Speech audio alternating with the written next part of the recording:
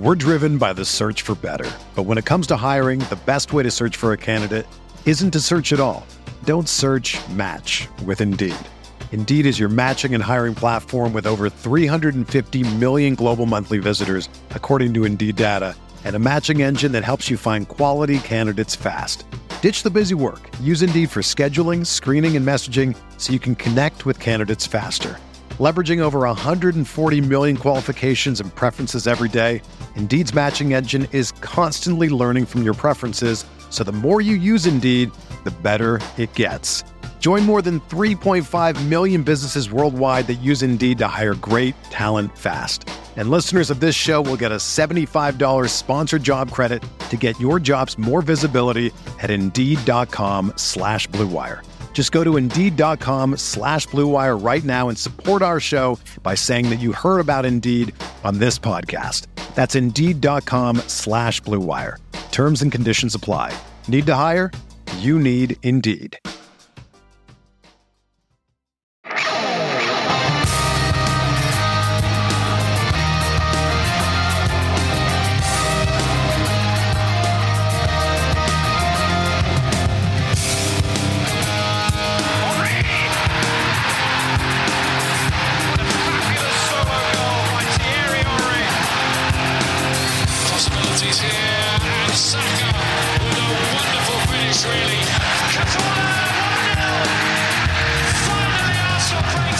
On the dawn of a new season, we are getting to find out the story of last season and answer everyone's question, can a heart and a brain really get along? This is the Arsenal Vision post-match podcast. My name is Elliot Smith. You can block me on Twitter, Yankee Gunner.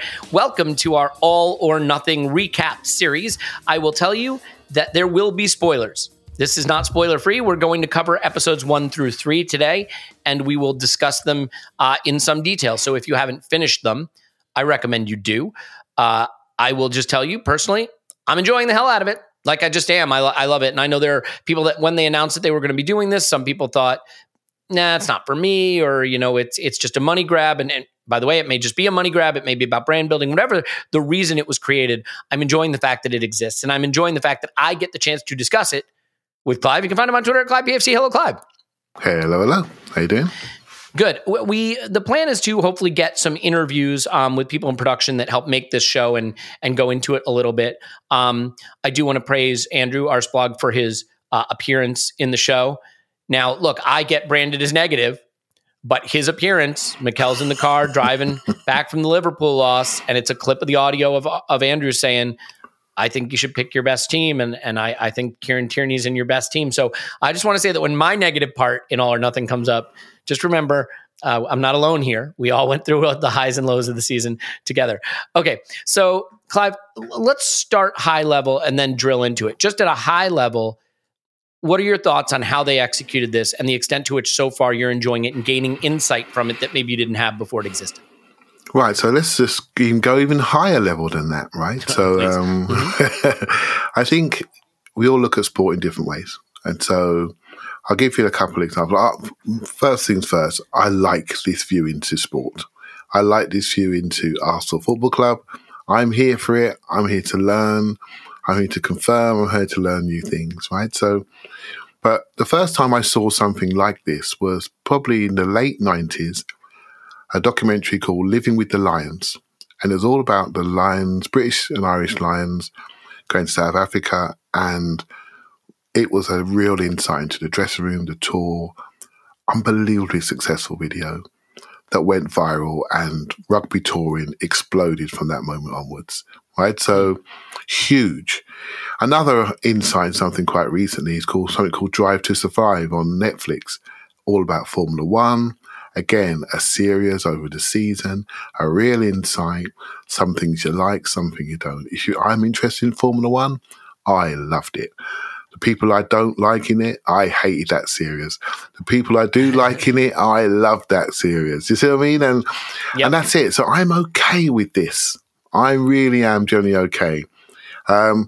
If you're not okay, and if you're not exposed to certain parts of sport or football, some of this is new, and it can trigger things in you which are different to other people, and that's absolutely fine, right? Any single game me and you watch, You walk away with something, I walk away with something. And that's the beauty of sport, right? So, but in a general point, Elliot, I love this type of analysis, and then I want to break it down and hopefully explain it with some sort of articulate view to the listener, and then we go from there, right? Yeah. And I would say what's hard for me, there are two parts to loving football, Arsenal, this whole thing that we're wrapped up in. Part one that I think everybody knows I connect to is analyzing it, trying to understand tactics. Obviously, I learn a lot from you and the things I read and the great people that put out interesting tactical articles and trying to soak that up. And there's the data side of it. Can I understand the numbers, what they're telling me, watching the games, the wins and the losses, analyzing the lineups and the value of players and the transfers we're making in the squad building. The analysis side of it does appeal to me. Without it, I wouldn't love football as much, as silly as that sounds, because that may sound like the dry part. But there is the other component that for me is equally important, and maybe I don't communicate as much, and that's the passion, the relationships, the love of the individuals involved, the connection. I often talk about community, but it is really part of it. And without that, there's no football. And in fact, I would argue that as an American, that's the part that draws you into football, because there's lots of good sport in America, but there's nothing like football, nothing like Arsenal for the community, the passion, the connection, the rivalry, the tribalism, and all of that. And this show is definitely geared to that aspect of football, right? And so as I watch it, I find that side of me really coming to life, those nerve centers, those pleasure centers really lighting up as I watch this. And the danger, right? And it makes you realize how hard it is to be a coach. You connect to certain players as you watch this, and you start to like them more, and you start to want to root for them. And that means you start to want to see them in the team or succeeding or staying at the club, when really maybe they're not the right choice or they're not good enough. And it really makes you appreciate how hard it is when we criticize a coach for like, oh, he's just picking the guys he likes, or he's just, going with the players that listen. Well, as you watch this, you can understand why, right? And it's funny because I'll compare and contrast two things. I think people know at this point that I really like Gabriel Martinelli. And Gabriel Martinelli right now has the position that maybe Emile Smith-Rowe would like to have.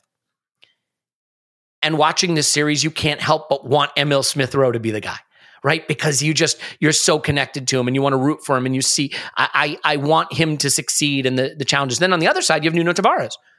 Nuno Tavares, a guy I like and I think has a lot of talent.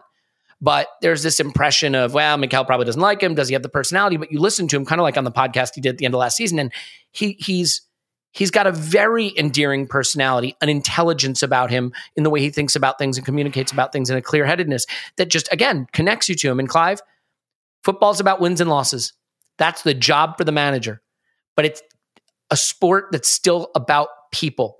And this show reminds you these are people, and these people have feelings and personalities that we rarely see and rarely take into account.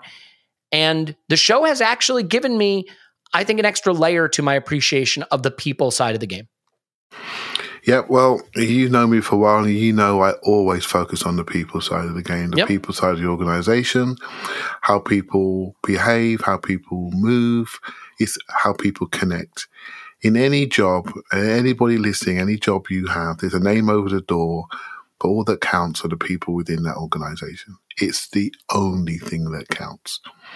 And you've often heard me quote before, I've been fortunate enough to go to London Colney a couple of times, and I could not get over the family atmosphere inside, the trust. And it was such a family atmosphere. There are things I saw that I have never shared to this day. This was years ago.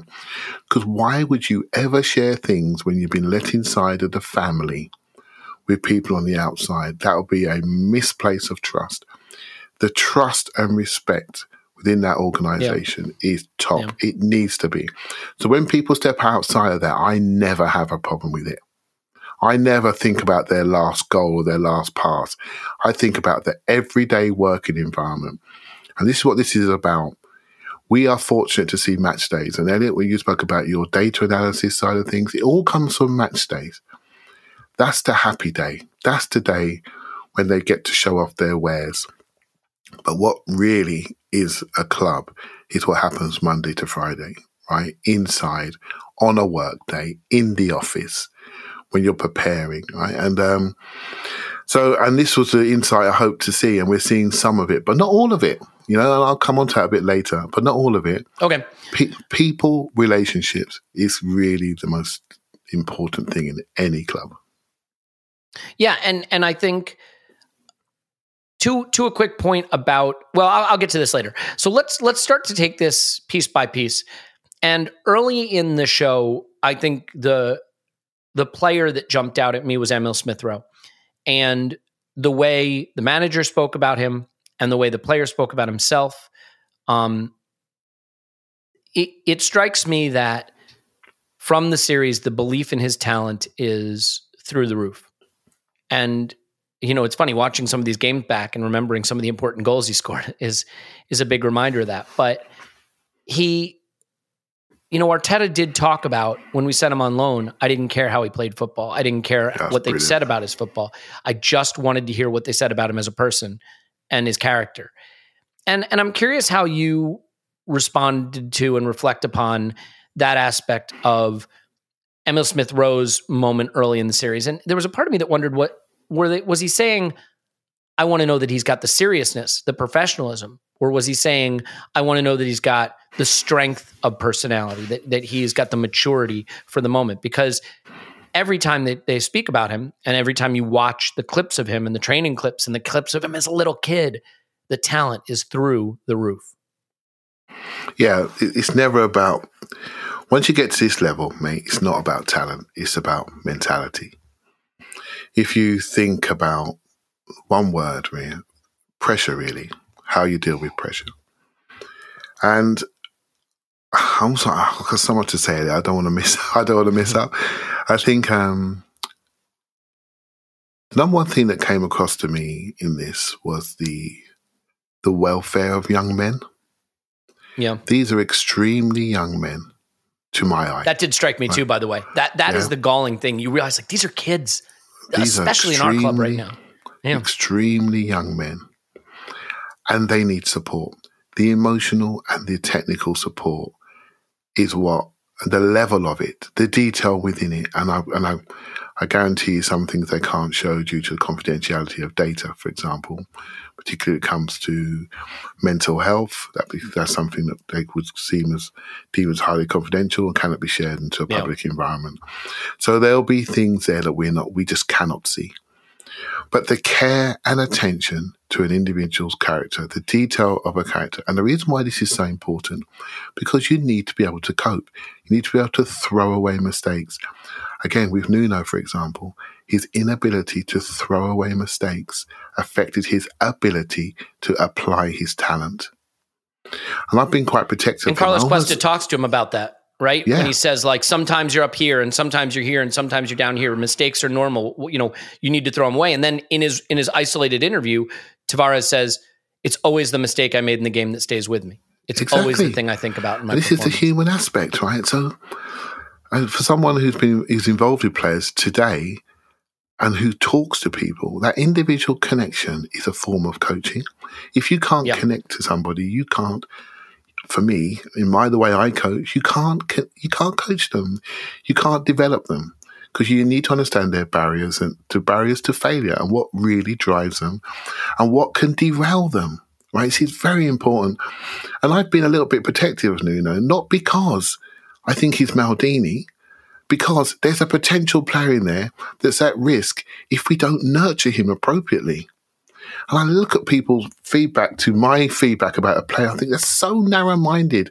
You just talk about the last pass and the last cross and the last shot over the bar. What makes the person? What allows that person to apply his talent? How can we as fans support those individuals?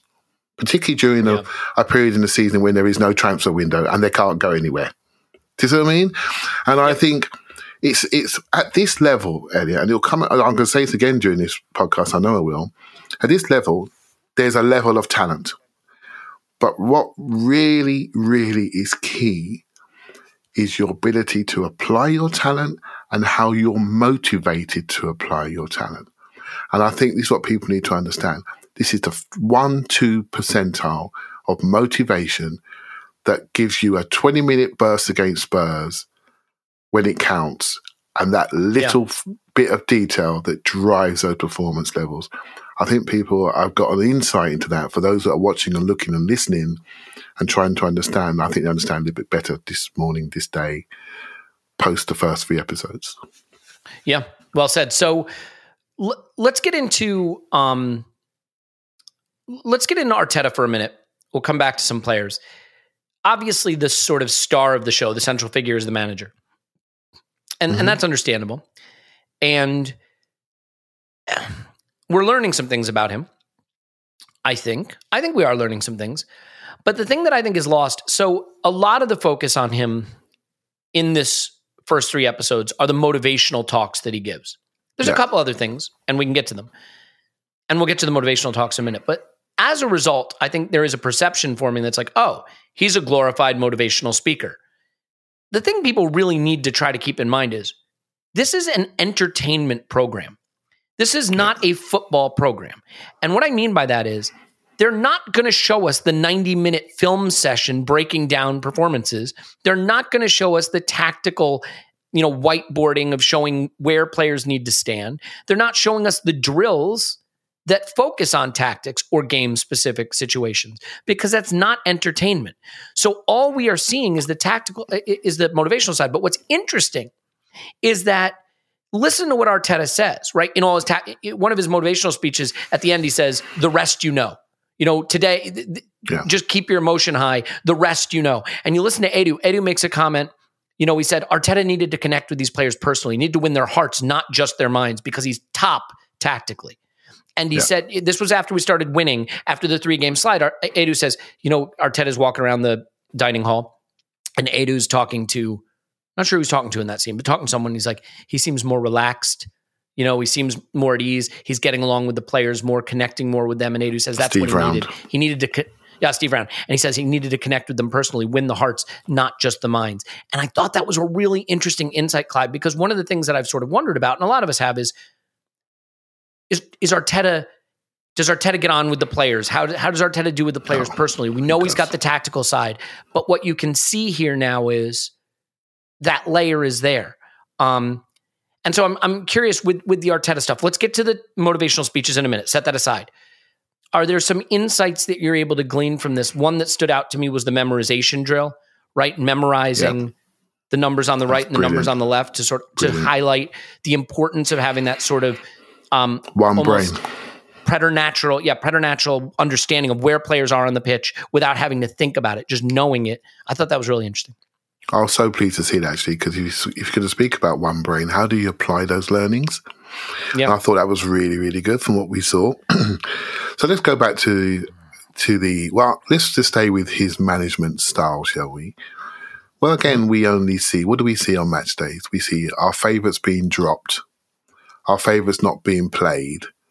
If you like said player and you don't see an explanation in the press as to why said player has been dropped, well, he's running it like George Graham used to. He's like a Gaddafi. He's this, he's hard, he's this. He can't manage personalities because your favourite player's not playing. Well, I hope that's been rubbished, right? Because you can see how he connects to people. You can see that his whole coaching philosophy is driven by his connection to individuals. And then you apply your philosophy over the top of it, your tactical philosophy. Now, on the tactical side of things, some of that information will be proprietary data, right? That'll be information that you can't see. That's something that's unique to us, or how we apply tactics. And I can give people some insight into that if they would like, but I may be 4 or 5 years out of date at how players get information, how they get their data clips, how they get their player analysis, individual, how they get their opponent analysis.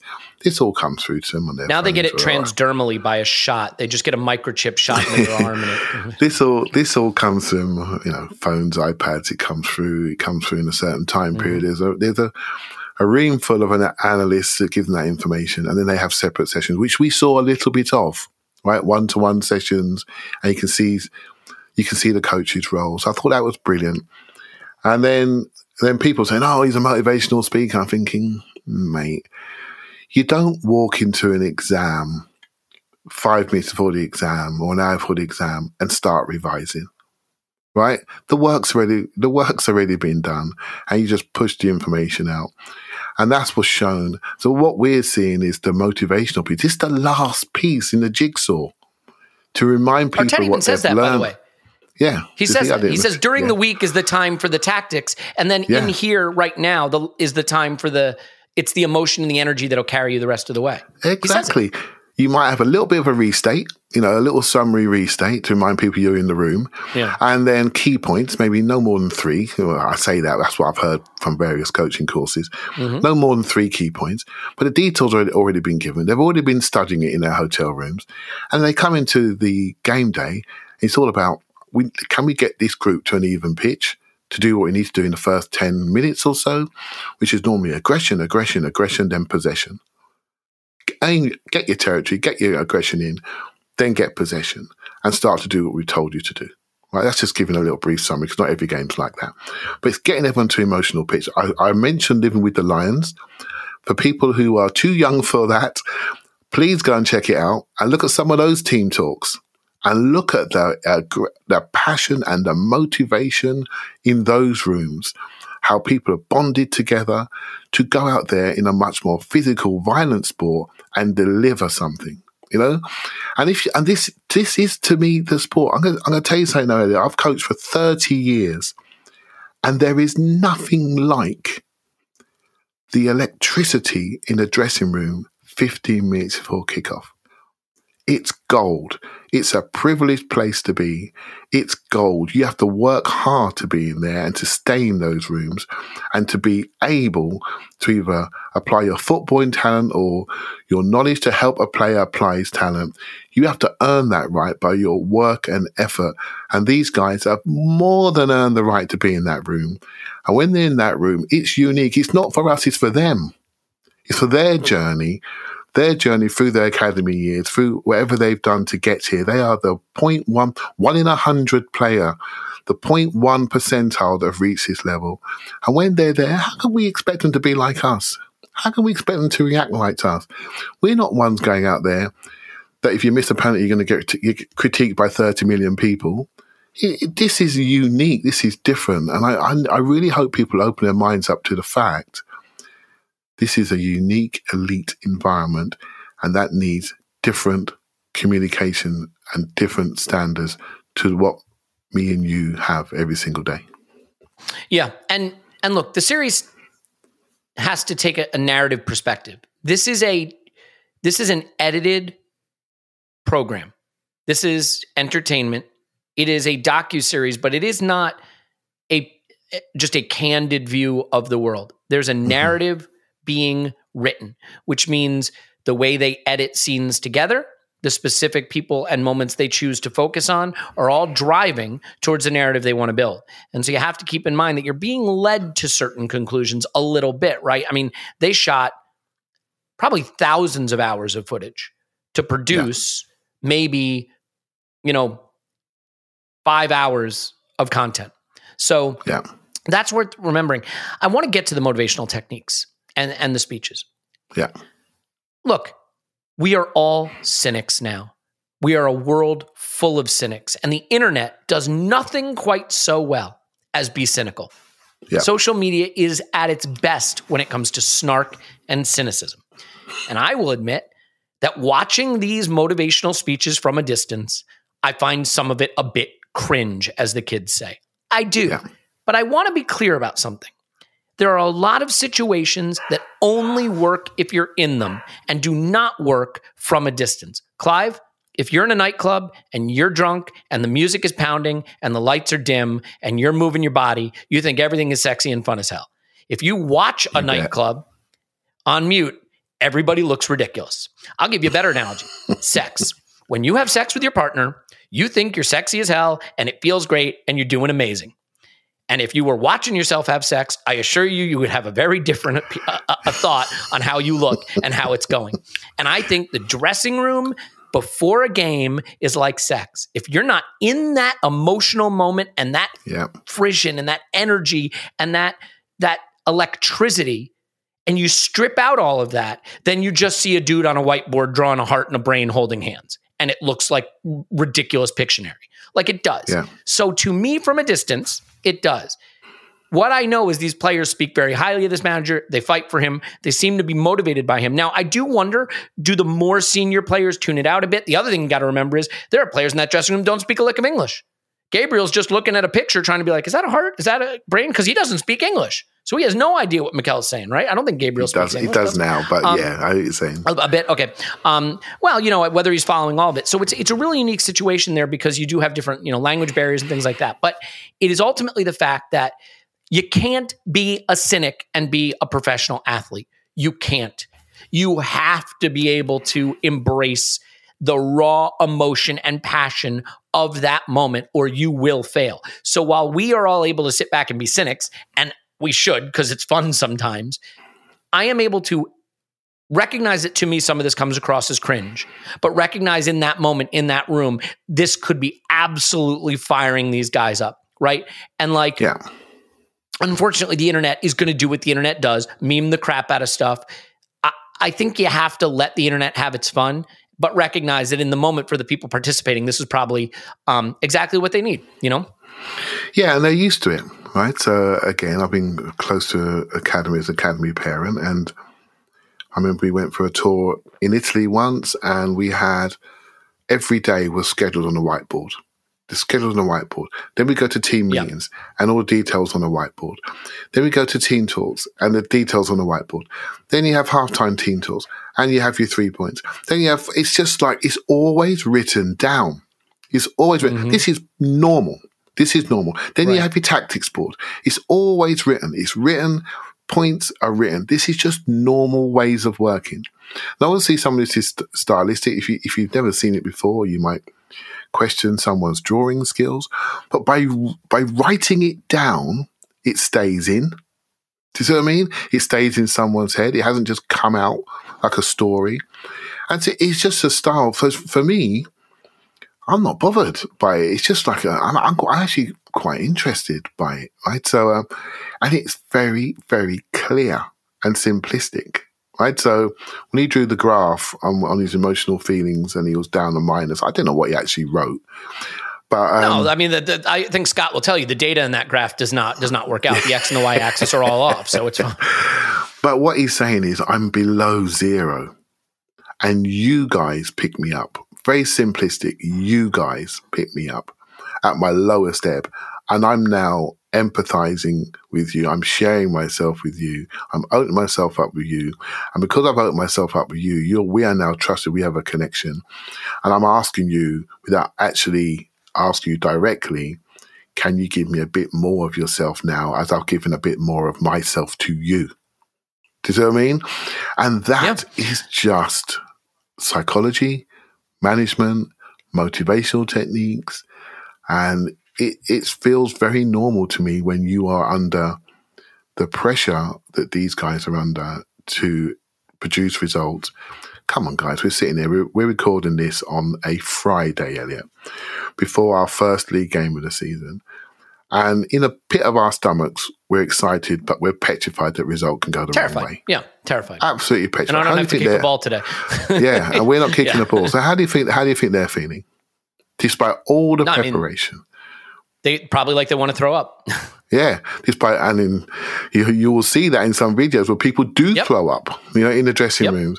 So despite all the preparation from the ages of 8 to get to this age group where they are still have concerns. So how do you manage those concerns? How do you make people feel it's okay to feel this way? But we will get through this together as a group. Yeah, and I mean, I think the problem with judging motivational techniques is you can only know it if you're the person being motivated by it, if you're the target.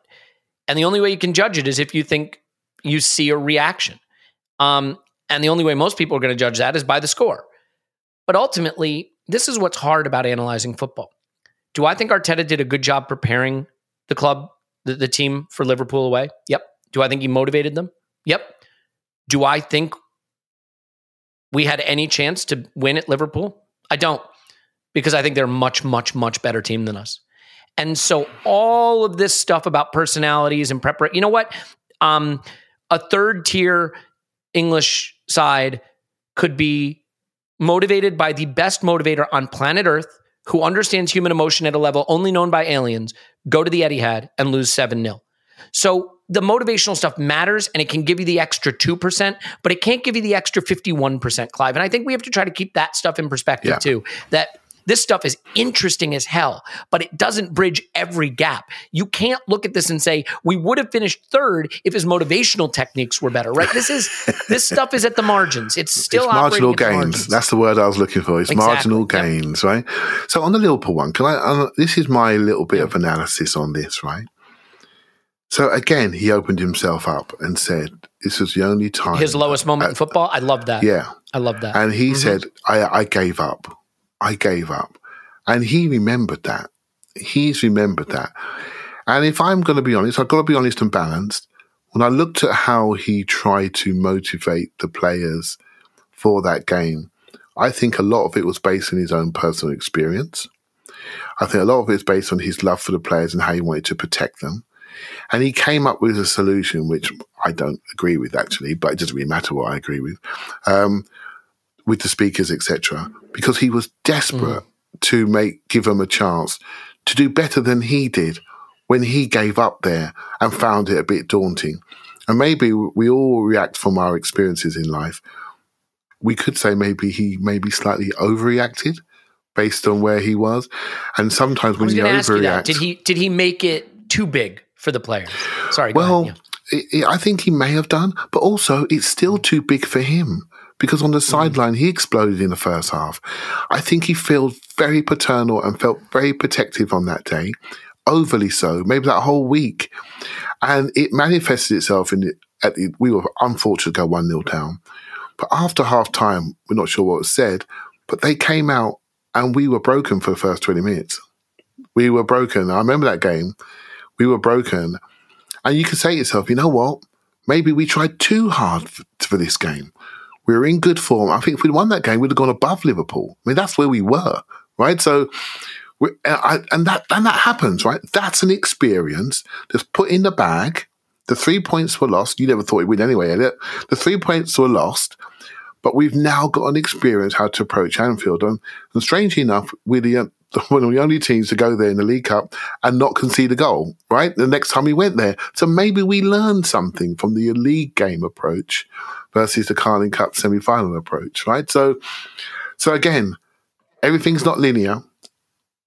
We're learning from having this view. They are learning, and they are a very young management team and player pool. And that leapt out to me. It really leapt out. That's interesting, and you get me thinking, does Arteta need to add a string to his bow motivationally in the sense that he seems very good at getting the players very high, very intense. Does he need to add a string to his bow to bring that intensity down too? There's the famous Ferguson speech, right, for Spurs where he goes, lads, it's Tottenham. And that's the whole speech, right? Yeah, sometimes saying something like, guys, they're just footballers like you. They're just well-trained footballers. You're well-trained footballers. And you can beat them. Let's go do it. Instead of getting them so high and the mystique of Anfield. And I played You'll Never Walk Alone on the speakers. And I've gotten the players so mythologized about this that actually now when they step out there, I've created more intensity for the situation when maybe that's a time to lessen the intensity with a lower speech, a lower level of preparation, a calmer preparation. I know Arsene Wenger famously believed before the big games to try to keep the atmosphere calm, right? To really stick with routine, to not step outside of routine.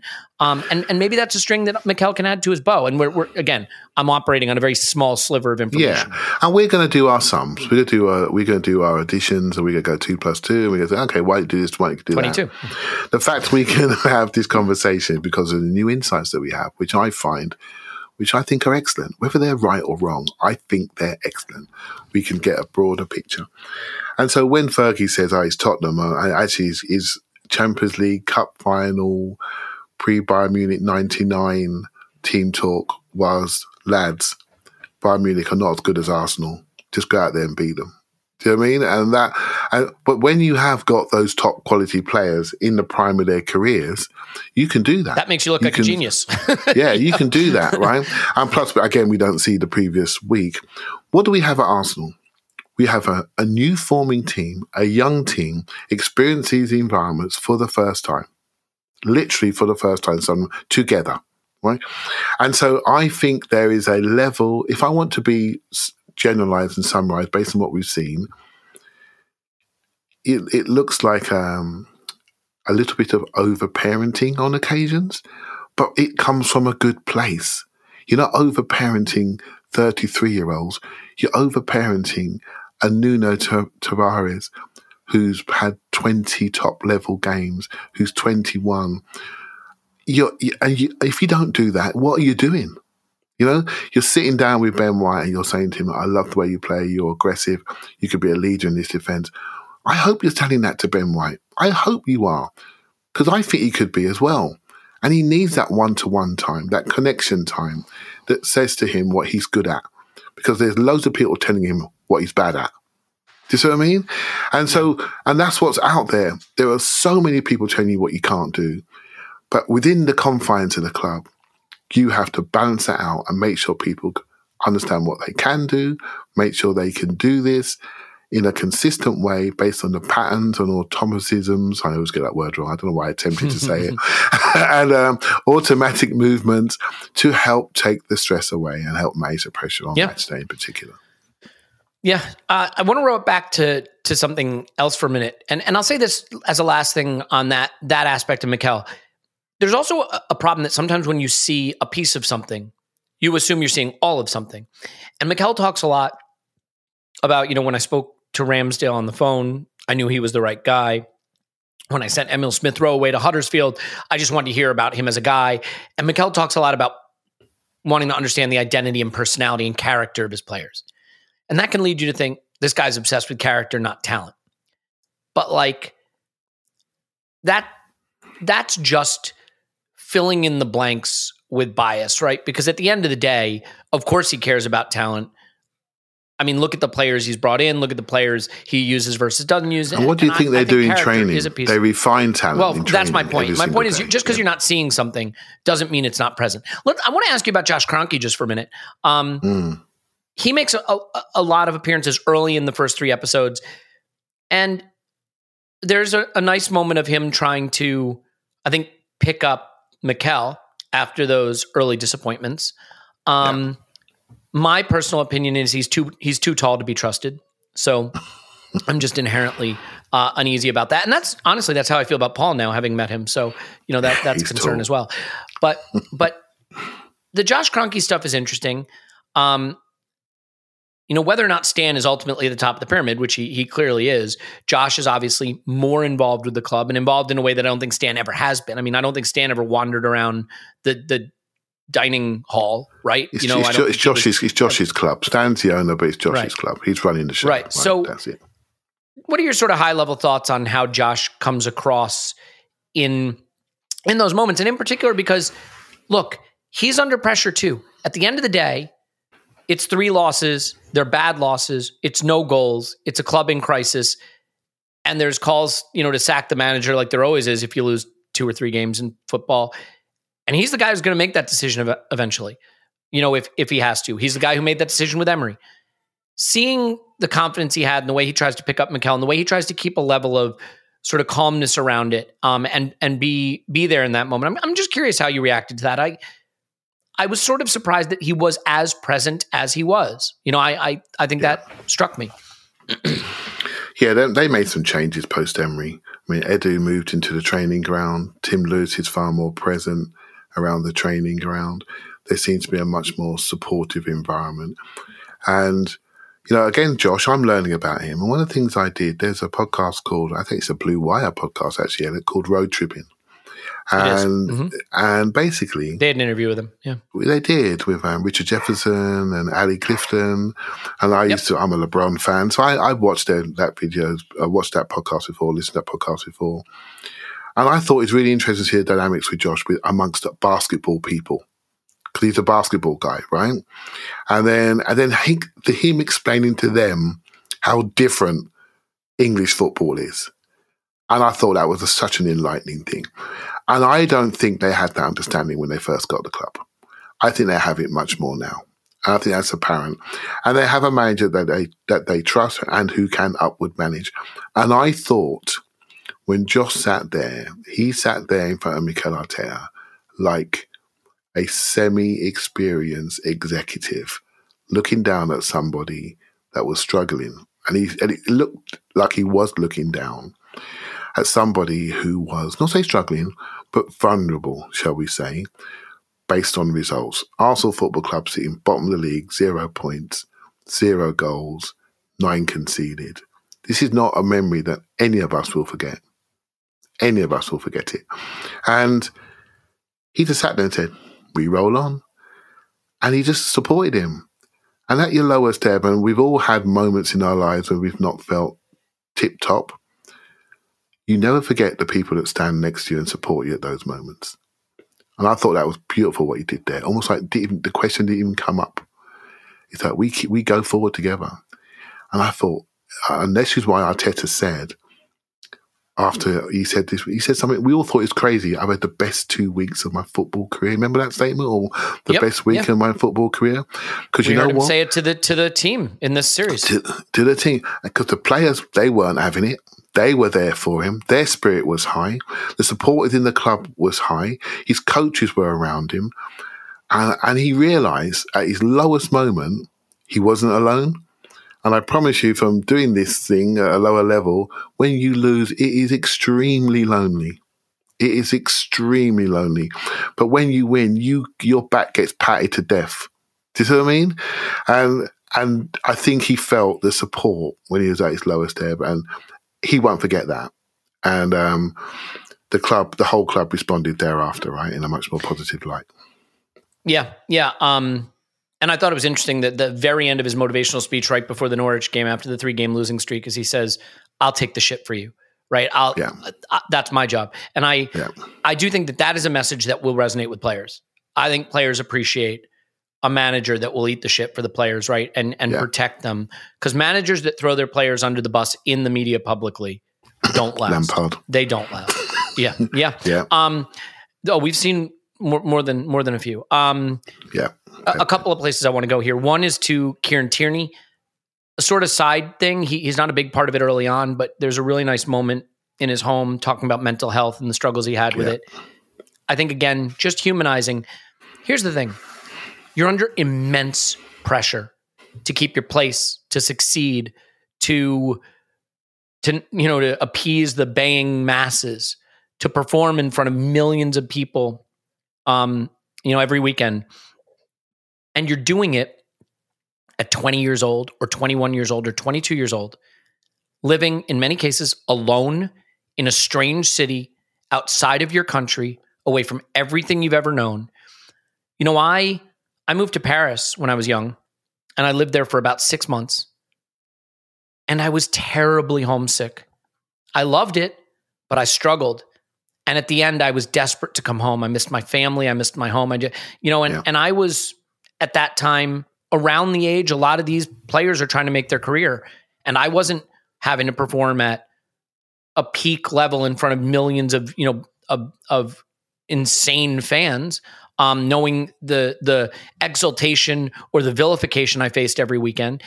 Clive, it's one thing to do it if you're a London boy with your family right there. It's another thing to do it if, imagine, you're Nuno and you're a kid and you're in a foreign country and they speak a different language and you're away from your family and they eat different foods and the weather is different and the culture of football is different. And I mean, it can crush you. And I think Kieran Tierney sharing that vulnerability mentally was really powerful to the extent that you can understand him, because sometimes his English is not. My wife has been watching the series with me and she's like, he seems so great, but I can't really make out what he's saying. I'm like, I can't make out what you're saying most of the time, your Minnesota accent. But yeah, I mean, so I'm curious what you thought about that vulnerability that Tierney shared, because I think that's really important, the willingness to speak about mental health and the way that can help people who are struggling themselves. Yeah, I don't think I think it's not just him, right? It's difficult. Per Mertesacker's talked about it. Yeah. Yeah, I've heard things. I wouldn't like to share some of the things.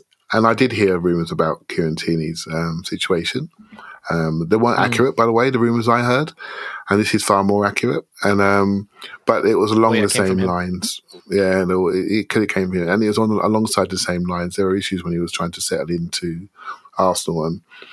And it can happen. It can happen. And again, back to the human aspect. Well, let me just remind you something, right? These are the ones that have made it. There are hundreds and thousands of players that have been rejected. They haven't got to this point and have had the same burden, the same effort, the same, I'm going to focus on my football rather than my schoolwork, and now I have no education and I'm out in the real world and I've got no support. You know, these are the lucky ones. These are the ones that have made it. These are the ones that have got the support. These are the ones. A little thing that came out to me, when Aaron Ramsdale was signing, and the doctor spoke to him and said, "I'm going to give you my number. You can just call me. Any issues with you, your partner, or your family, you just call me, and I'll sort it out." That stood out. Yep. That burden is just lifted from him. He's got his own private healthcare. Just lifted from him for all of his family members. Everything they are doing is allowing him to focus on the game of football. I think it's wonderful. I think it's absolutely wonderful. And it needs to be that way because they won't be able to deal with it. They won't be able to deal with it. When we're having the way we analyse football, for those that listen to us know what we try to do. We critique, but sometimes we critique with humour. And one of our sayings is it's just football, and we try to get perspective around it, right? And we all have our favourites, and we may be a bit harder on some than others, etc. But it's done in a respectful way. It's not done in a vicious way, in a way where we target people in a way to destroy them, because they are human beings. And if I want to, and we will say Cedric's put a cross into the North Bank, or David Luiz is sitting on Blackstock Road rather than on the halfway line. You know what I mean? But I don't need to kill him for it. Do you see what I mean?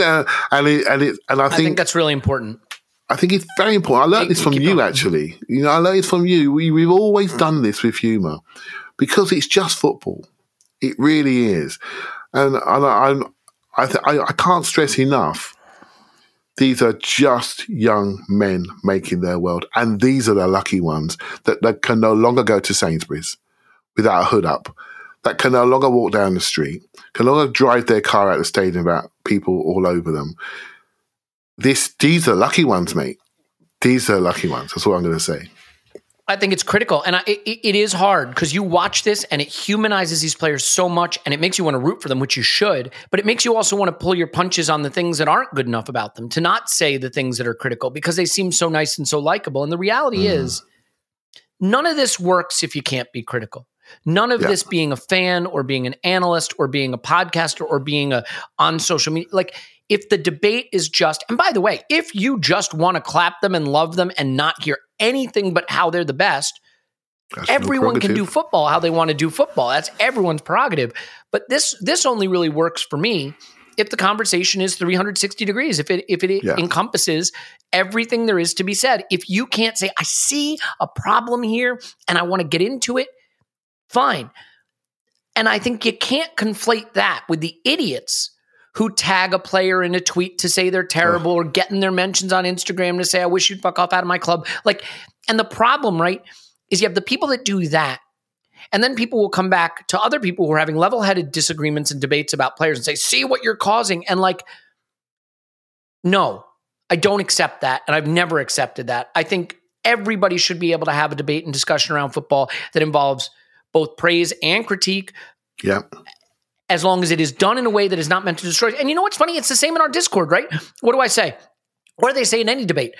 Play the ball, not the man, right? In other words, debate the ideas, debate the football, debate the concepts. Don't attack the character, the person, right? Yeah. So when we're talking football, and by the way, in some instances, you may have to attack the character of the person because they may be displaying bad character. But what I mean is have a discussion about these players that talks about what they can and can't do on the pitch or are or aren't doing on the pitch. And that's totally in bounds. But it is true that watching this series, it makes you want to root for them and love them. And that's a good thing because as a fan, when you want that, you feel closer to the team, and that's a good thing. I want to cover a couple more players, though. Can I just on that, before we get to players, because you said it makes you want to root for them and love them. And I'm looking at the whole concept of sports documentaries and what sort of emotions it's driving in us. And it's in driving a further layer of engagement, right? So this is our first response, right? I think the human side stood out to us. Was that fair? The human side stood out to us. The youthfulness of the group stood out to us. The exposure to some layers has stood out to us. But really, this whole concept of transparency into sporting organisations, for those with a more cynical edge than me, could be seen as a form of branding, growing the brand, growing the sport. It is. Of course it is. You know, and that's... I can still love people, it, though. Yeah. And people who think that way first, that'll be their primary emotion. And I have to respect that too. I know that I'm a softie. I'm a people dude. You know what I mean? So I go straight to that. Right, I go straight to that, the development angle, the coaching angle, the human angle. I would do that anyway, regardless. And so there is another side to some people say, Clive, it's just for money. We got 10 mil, blah, blah, blah. And that gets us to player. People go where they want to go, right? But I do think there's a trend here regarding exposing sports in a way that grows the sport. And I think this won't be the last one. And we've got the Halo M one coming soon. I can't wait to see that too. Yeah, I think we are awash in profit-oriented aspects to sport every day. And we can choose to be cynical about it, but I don't see how you can choose to be cynical about that and still love the sport. So if you want to love the sport, you got to be able to connect with the other aspect of it. Do I think this is a bold-faced branding exercise and profit-oriented decision by the club? Like, of course it is. If we had to pay Amazon to shoot this and it was only going to be seen by 10 people, it wouldn't exist. But I can still enjoy it. So, like, two things can be true. Check the box, tap the mug, whatever. Look, Aaron Ramsdale is an interesting character in this series. And obviously getting to meet his parents is wonderful. And one thing that struck me, I think they said, without your parents, would you be here? And he said, absolutely not. No chance. Absolutely no way. No. It makes me realize how many kids don't come from a privileged background in sport, come from a single parent home, come from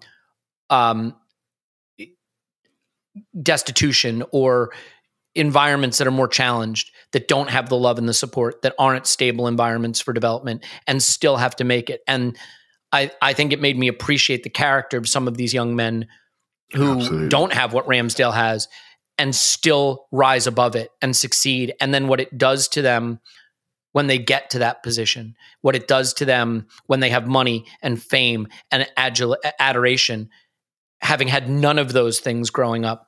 And we should really spare a thought for these footballers that we call flash, or we call, they don't, they're not, their priorities aren't right, or they're not a good guy. And you ask yourself, some of the stuff said about like a Raheem Sterling, for example, and then you think about what they had to overcome to get to this level versus someone like Ramsdale, who has two loving parents who gave him every opportunity to succeed. And by the way, that doesn't mean Ramsdale hasn't done brilliantly. It's just the point that not everybody has that. And not everybody has a dad who wears a hat like his dad does. So I thought that was interesting too. But the thing great. About Ramsdale, I loved it. Yeah. And like freaking out every time Ramsdale tries to play short, like when he switches feet, gets past the guy, plays short. The thing that struck me about Ramsdale, he gets very, very high and very, very low in this series. We see him be sort of the most vocal and visible, demonstratively emotional player in the dressing room.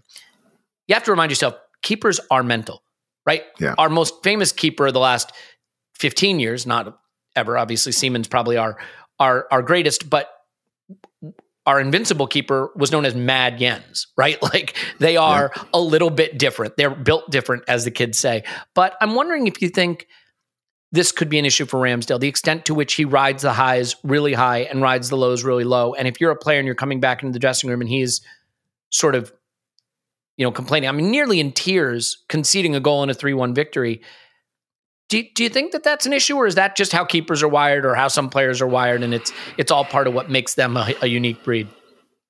Yeah, it's not kindergarten, right? He's come to Arsenal. He expected to be the number 2 goalkeeper for a year. He's got in, and he's conceded a late goal in a 3-1 win. He wants to stay in. This is competition, right? Every time you concede, that's not a clean sheet against your name. These numbers matter. They really matter. And if I can drive my defence in any which way I can by letting them know this is not acceptable conceding late goals, that's going to make all our lives better. So if you want to just come in and say, oh, well, we won the game, lads, have a little bit of a sing-song, Sweet Caroline, here we go. Now, guess what? The standards will fall, right? You've got to keep the standards high. And that's his way of doing it. And what we can all say, in comparison to Leno, who's also an excellent goalkeeper, what we do see with Ramsdale is a relationship between him and the back four. They're in this together. And that starts with how demonstrative he is on occasions, how he communicates with them. When they make a good tackle, he's out there high-fiving with them, saying, yeah, keep it going, supporting them. So if I like that about him, and then I see this on the other side, I'll accept that too, right? That's a continuation of the standards we see him trying to set on the pitch. I really like him. Again, he looks young to me. I really like him. I really like his character and how it pervades over the dressing room and over people. His impact to other people. So you don't think that's an issue? You don't think getting that frustrated or getting that upset or demonstrably mad at something wouldn't rub the other players maybe the wrong way? No. The only issue is when you start throwing it in your net, mate. That's the only issue that you have as a goalkeeper. When you start throwing it in your net and coming out and making the wrong decisions and getting sent off outside your box and doing that sort of thing, then we got a problem. Then when you start shouting, then we can have another discussion, Elliot, about that statement, because I'll say, you know what, Elliot, you might have a point. Because in the end, it's about your output, your outcome, your performance on the key performance indicators as a goalkeeper. And at that moment in time, he was in tip-top form, right? Establishing himself as Arsenal's number 1 goalkeeper a year ahead of time. And it matters. And it matters. Again, back to your earlier statement. These guys are not like me and you. They're not normal, right? They're the 0.1 percentile in that room, getting paid a lot of money, the lucky ones, the privileged ones, right? So you don't get there being a Mr. Nice Guy, right? You just don't. Yeah, and I mean, it is an interesting thing to remember. This is a profession. And in the back of your mind, if you're 22 and you're on 60 grand a week, you're making a fortune. You're rich. But you're not rich forever. You're not generationally rich. You're not set for life. Not yet. And you know, one more clean sheet, one more save, one better pass that goes onto my statistics, and my next contract's $120 a week. And I'm generationally wealthy. And I'm flying on private jets. And I've got 2 houses. And my life is set up. And so not only do they have the pressure to perform and the crowd and the manager and the fan, the global social media environment and the pressure of match day, they got the pressure to earn their money by the time they're 30 years old, because that's the end of it. After not that, just for them, but for their families as well. For their whole, I know, to set your whole family up. I get it. Yeah. So it is, that pressure is, and imagine, I don't think I even thought about what I was going to earn until I was in my 30s. I just wanted to have a good life, a fun life, go and enjoy all the things life had to offer. Imagine by the time you're 30 being done with the best earning years of your life. That's it.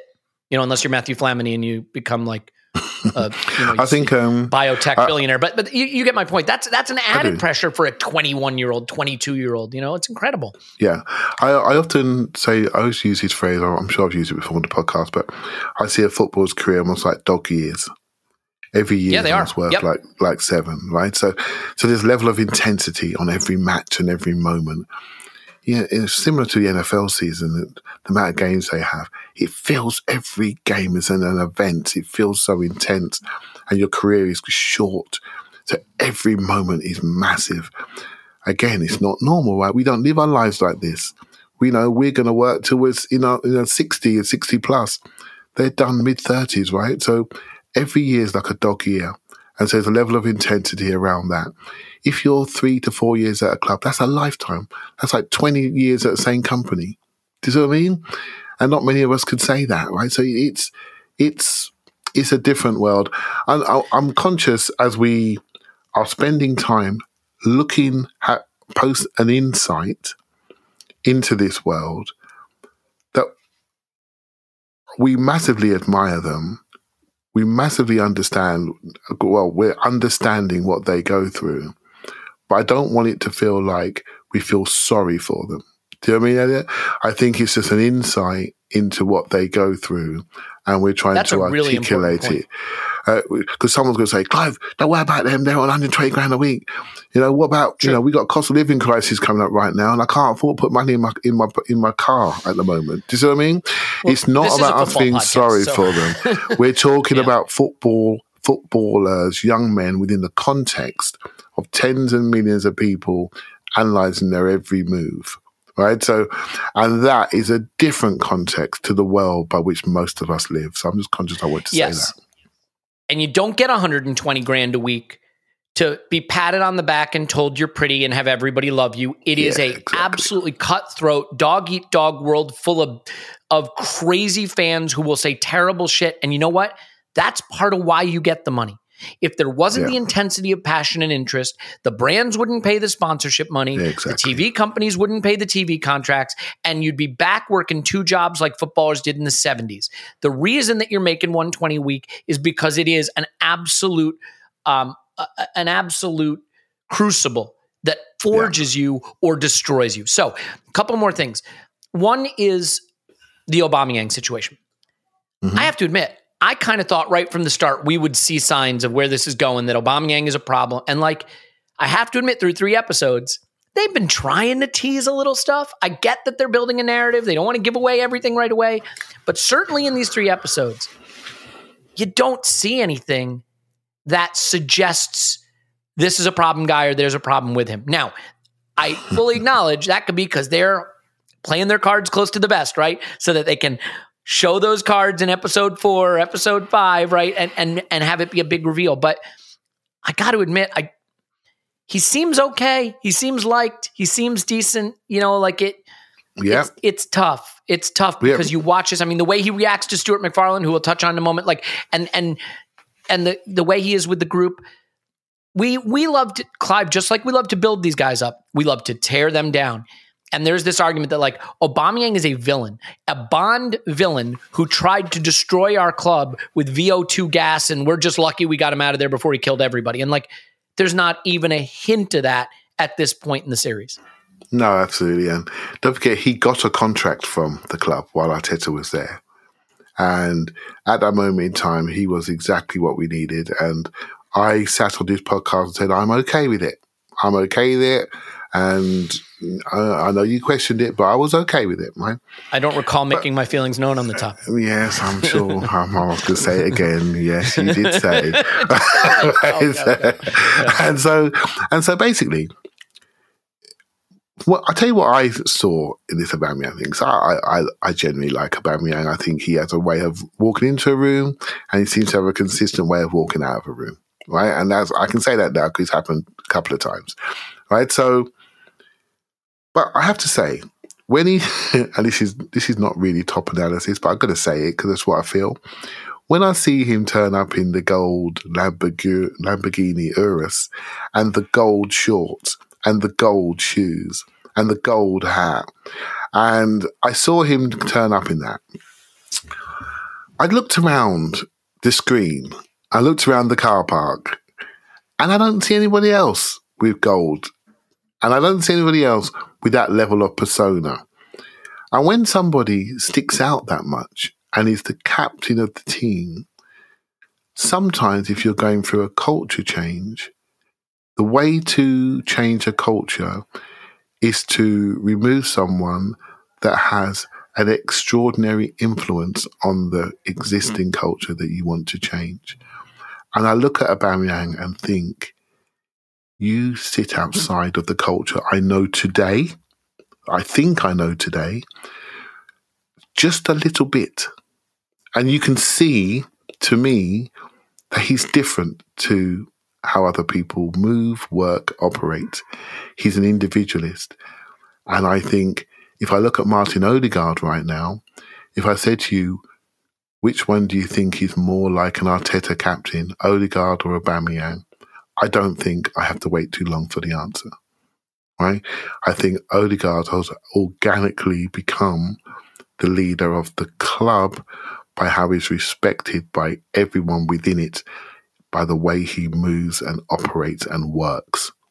And I think Aubameyang's standards and the way he moves and operates and works are different to the culture that the club want to create. So regardless of there's not been an incident, I can see it with my eyes from here. And that's my perception anyway. Do you agree? What do you think? I slightly disagree in the sense that I agree completely with your analysis of how he fits into the group. That's not reason enough to kick a guy out of your club and send him. Oh no, but that's to be defined. That's to be confirmed. That's all to be revealed. Yeah, I'm not saying to. I'm just saying that I'm seeing what we can see so far. What we can see so far, 1 to 3. There's a little guy sticking out there on the edge that looks different to the rest, right? But I will say this too. Something kind of struck me. First of all, the guy is a Rolls-Royce athlete. You just get it from the way he moves and the way his physique and his, like, even from the pitch level shots they show of him, the way he's just a Rolls-Royce footballer. And he's past his best for sure. But you gotta have, if you want to get where Liverpool and City are, if you want to get where Real Madrid are, if you want to get back where Arsenal were, you're going to have a superstar. You're going to have to. And once you have a superstar, you're going to have to start to think about how the rules are a little different for superstars. And I see that in this series. It's very much a collective, and it needs to be. But to get to the absolute top of the game, you're going to have to start to create tiers a little bit. And whether it was Michael Jordan at the Chicago Bulls or, whether it was Thierry Henry at the Invincibles, I think the best coaches, maybe it's Ferguson, maybe it's, whoever you want, Pep or Klopp or whoever it is, or Arteta. A big part of this, and Edu hints at it.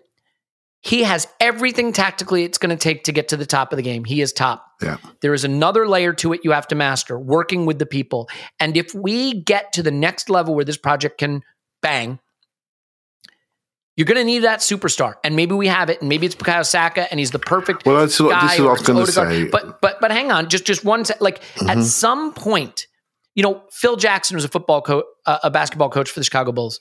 Didn't know a lick of tactics. He had Tex Winters was his tactics guys, did the triangle offense. You know what Phil Jackson did?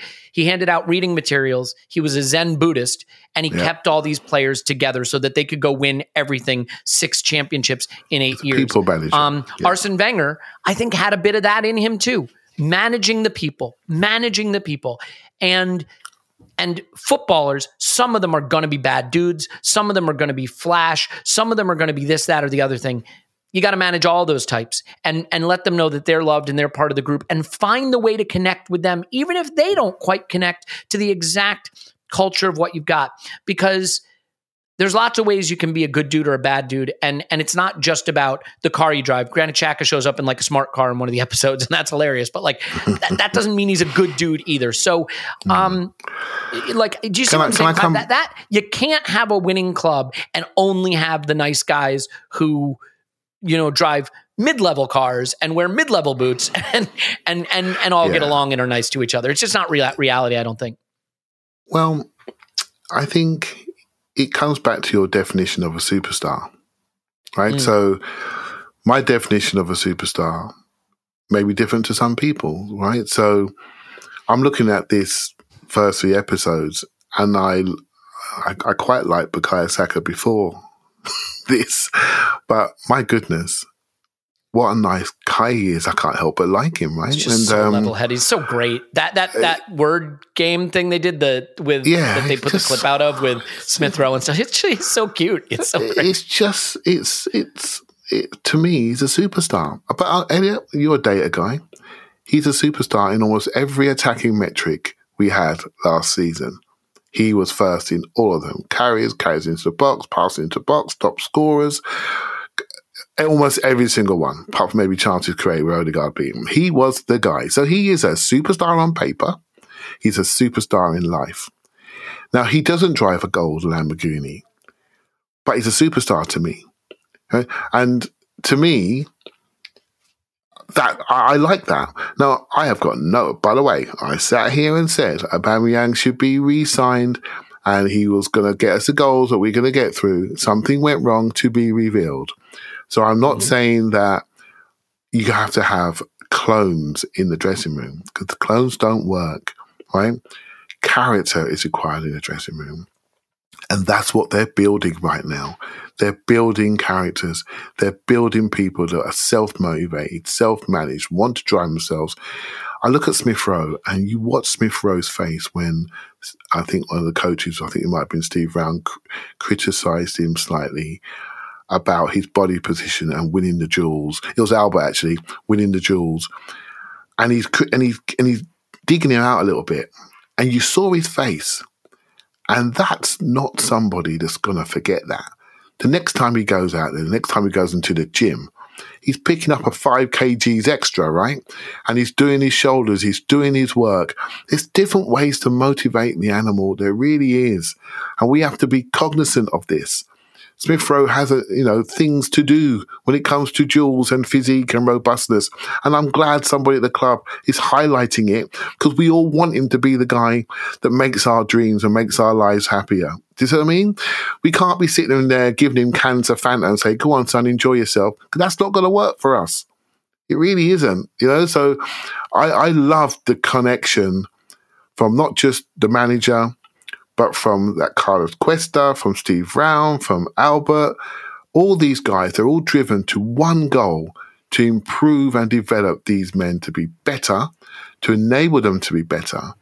And they don't get it right all the time. I've got to win every single game. But last time I looked, no one does.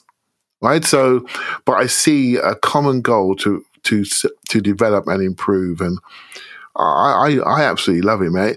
The only thing was the Anfield speakers. I didn't really like that, if I'm honest with you.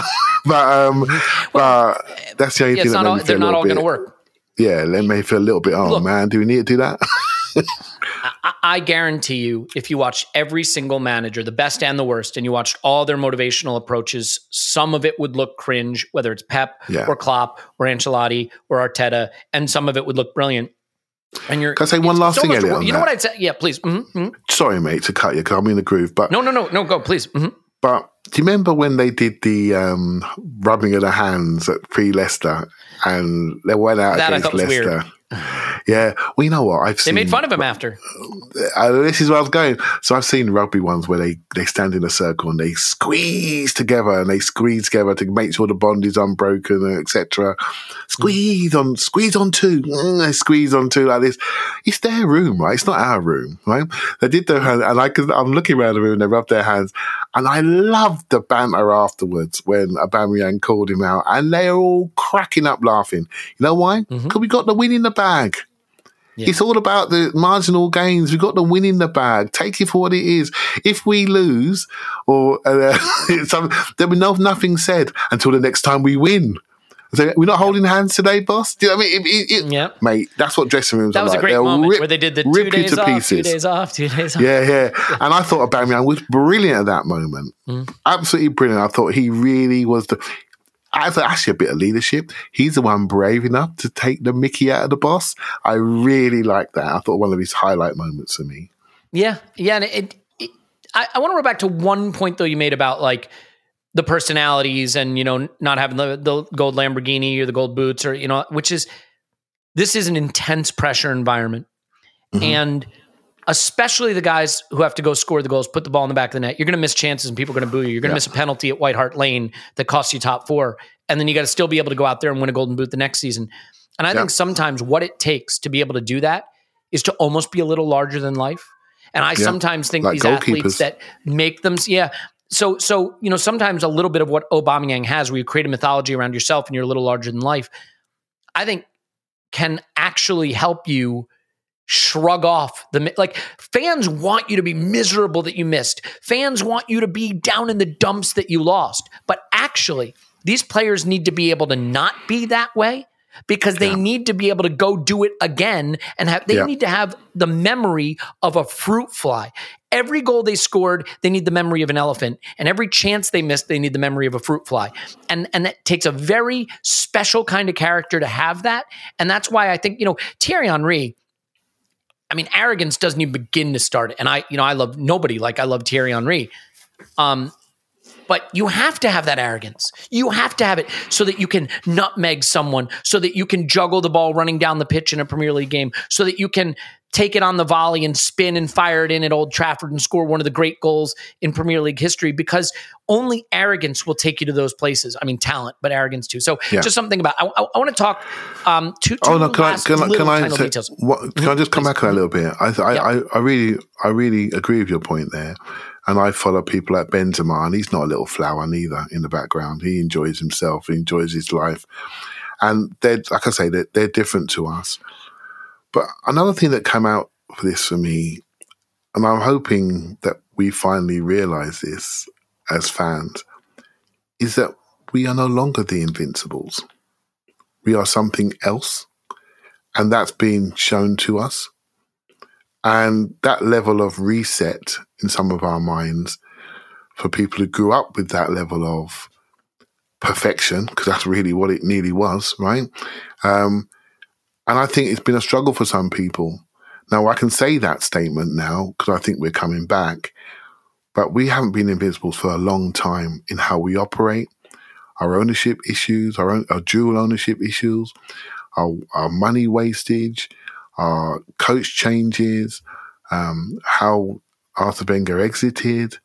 We haven't been this super club for a long time, but we're trying to be something else right now. And this is a window into that. And I hope it maybe resets some people to, okay, now I can see what we are, what we're doing. And I think then this is how we're doing. And these are people that we are entrusting to do that for us. And I think that's really an interesting insight, another way to look at it. Yeah, I agree with with a lot of that. Look, we could do a whole episode just on Bukayo Saka, but there's not much to say. He comes across great, likable, adorable, level-headed. The thing about I love everything ends in bro. Bro, I have my hood on and my mask on. They were still waiting to take pictures, bro. Like, it's funny it's interesting seeing a kid become a celebrity and just sit there with his buddies and not even comprehend it, but not seem overwhelmed by it. And so I don't think we need to have a long conversation about Saka, Clive, because there's no revelations here. It's everything you think. Great head on his shoulders. Just hope he signs, right? Just hope he signs because he's the heartbeat, right? Isn't he? He's the heartbeat. But you really get, right, when he talks about the club, you really get that was something that did stand out to me. A lot of times I'm like, look, ultimately it all winds up being about money. And I do believe a lot of it winds up being about money. But when Saka talks about the club and, what it means to him, I don't see him going anywhere else. So we don't need a whole Saka conversation because I think everybody comes away with the same conclusion there. The last thing I wanted to talk about, two things. One, I think it's pretty interesting that they cover our signings. There's a lot on Nuno Tavares. There's a lot on Ramsdale. There's nothing on Ben White, really. I'm like, how is Ben White just super boring? Like, every time you see him, he's staring off into the middle distance. They don't really interview him at all. I'm like, he was our star signing of the summer and he's not in it. And I'm just wondering, like, was he too busy with his Love Island filming? Like, what's going on here? Like, Ben White is not in this series. What's up? Yeah, there's a few. We haven't got much on Sambi, Tomiyasu neither as well, have we? And but Ben White, I again.